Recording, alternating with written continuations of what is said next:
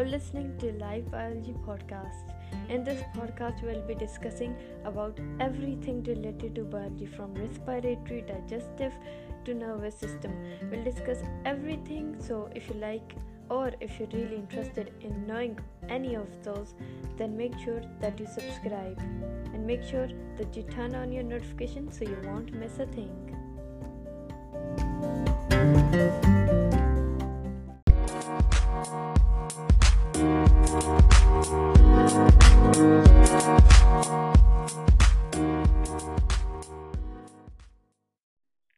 Hello guys and welcome back to the Live Biology Podcast. In this podcast, we'll actually be discussing about the things that are going on related to biology, whether it is about the digestive, nervous, or the respiratory system. Today, our topic is the polygenic inheritance and epistasis. If you're new here, make sure to subscribe and follow me on Instagram at the rate of itsmariamarif. That is itsmariamarif.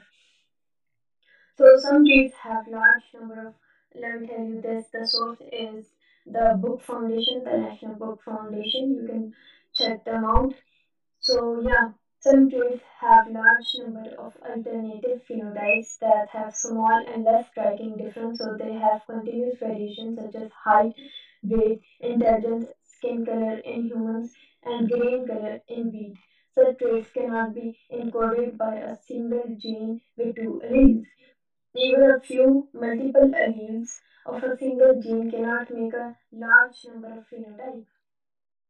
Such traits are encoded by alleles of two or more different gene pairs found at different loci, all influencing the same traits in an additive way. The intensity of phenotype depends upon the number of particular effect-causing alleles. These quantitative traits are therefore called polygenic traits, or the genes that control a quantitative trait are called polygenes, which have small positive or negative effect on the character. So basically, the polygenes supplement each other, and a sum of positive and negative effect of all individual polygenes produce quantitative phenotype of a continuous varying trait. Now, talking about the example we have is the wheat grain color. So basically, wheat grain color is a good example of polygenic inheritance. Wheat grain shows a continuous variation in color from white to dark red. Approximately 7 different phenotypes are found in wheat population all over the world. The genetics of wheat grain was studied. Okay, so basically the genetics of wheat grain was studied. When a homozygous dark red grain plant was crossed with a homozygous white grain plant, all F1 grains had light red color dominance. Okay, light red color intermediate between two parental shades. It seemed as if it was the case of incomplete dominance, but when F1 grains are grown to mature plants and crossed with each other, F2 grains had exactly 7 shades of color in the following ratio. So dark red was 6, had a ratio 1, moderately dark red had a ratio 6, red had a ratio 15, light red had a ratio of 20, pink had a ratio of 15, light pink had a 6, and white had a 1 ratio. So finally, it was identified that actually 3 different gene pairs A, B, B, C, at 3 different loci contribute to the wheat grain color. Each individual would contain 6 alleles for the trait. Alleles A, B, and C code for an equal amount of red pigment, which is positive effect, but none of A, B, and C encode red pigment, which is a negative effect. If all the 6 allele code for red pigment, the grain is dark red. When none of the 6 alleles encode red pigment, the grain is white. Okay, so the grain is white. When a grain has 1 allele for red pigment, its color is light pink. If it has 2 alleles for the pigment, then its color is pink.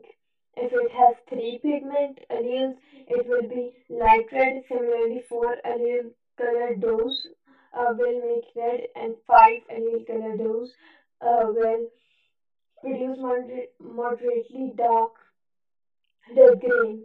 The color, thus color phenotype of grain depends upon the number of pigment producing alleles. Environmental factors like light, water, and nutrients also influence the number of grain color.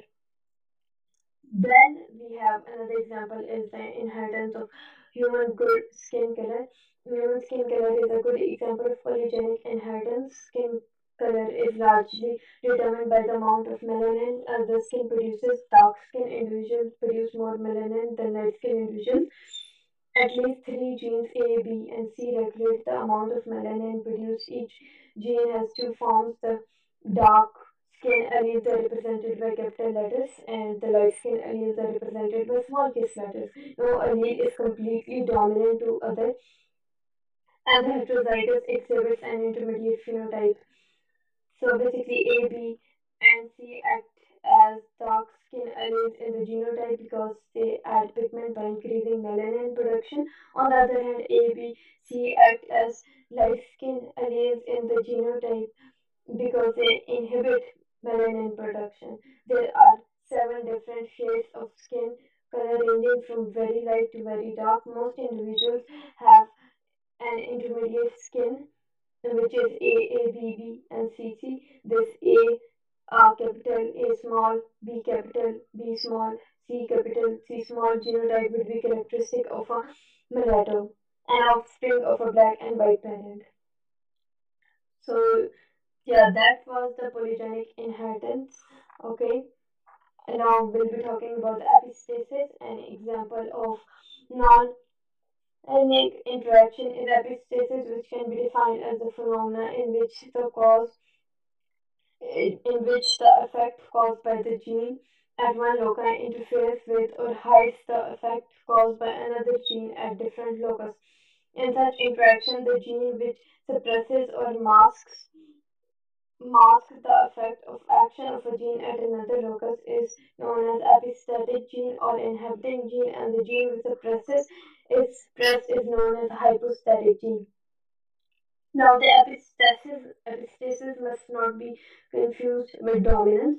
Dominance is the relationship between alleles of the same species occupying the same locus, but epistasis is the interaction between different genes occupying different loci. For okay, so talking about the relationship of epistasis with polygenic inheritance, both epistasis and polygenic inheritance involve interaction of more than one gene. The distinction between the two phenomena is that in epistasis, the traits show a discontinuous variation, whereas in polygenic inheritance, the traits show continuous variation in the population. An example would be the coat color of lamb border retriever, which is a highly popular type of frog, is an excellent example of epistasis in animals. They have three basic colors: yellow, black, and chocolate. So yeah, guys, that was it for today. So yeah, if you like this topic or learned anything new from this topic, then yeah, do let me know and follow me on Instagram at the rate of it's Maria Marif, and make sure to subscribe and stay tuned because we're bringing more amazing and cool episodes for you guys.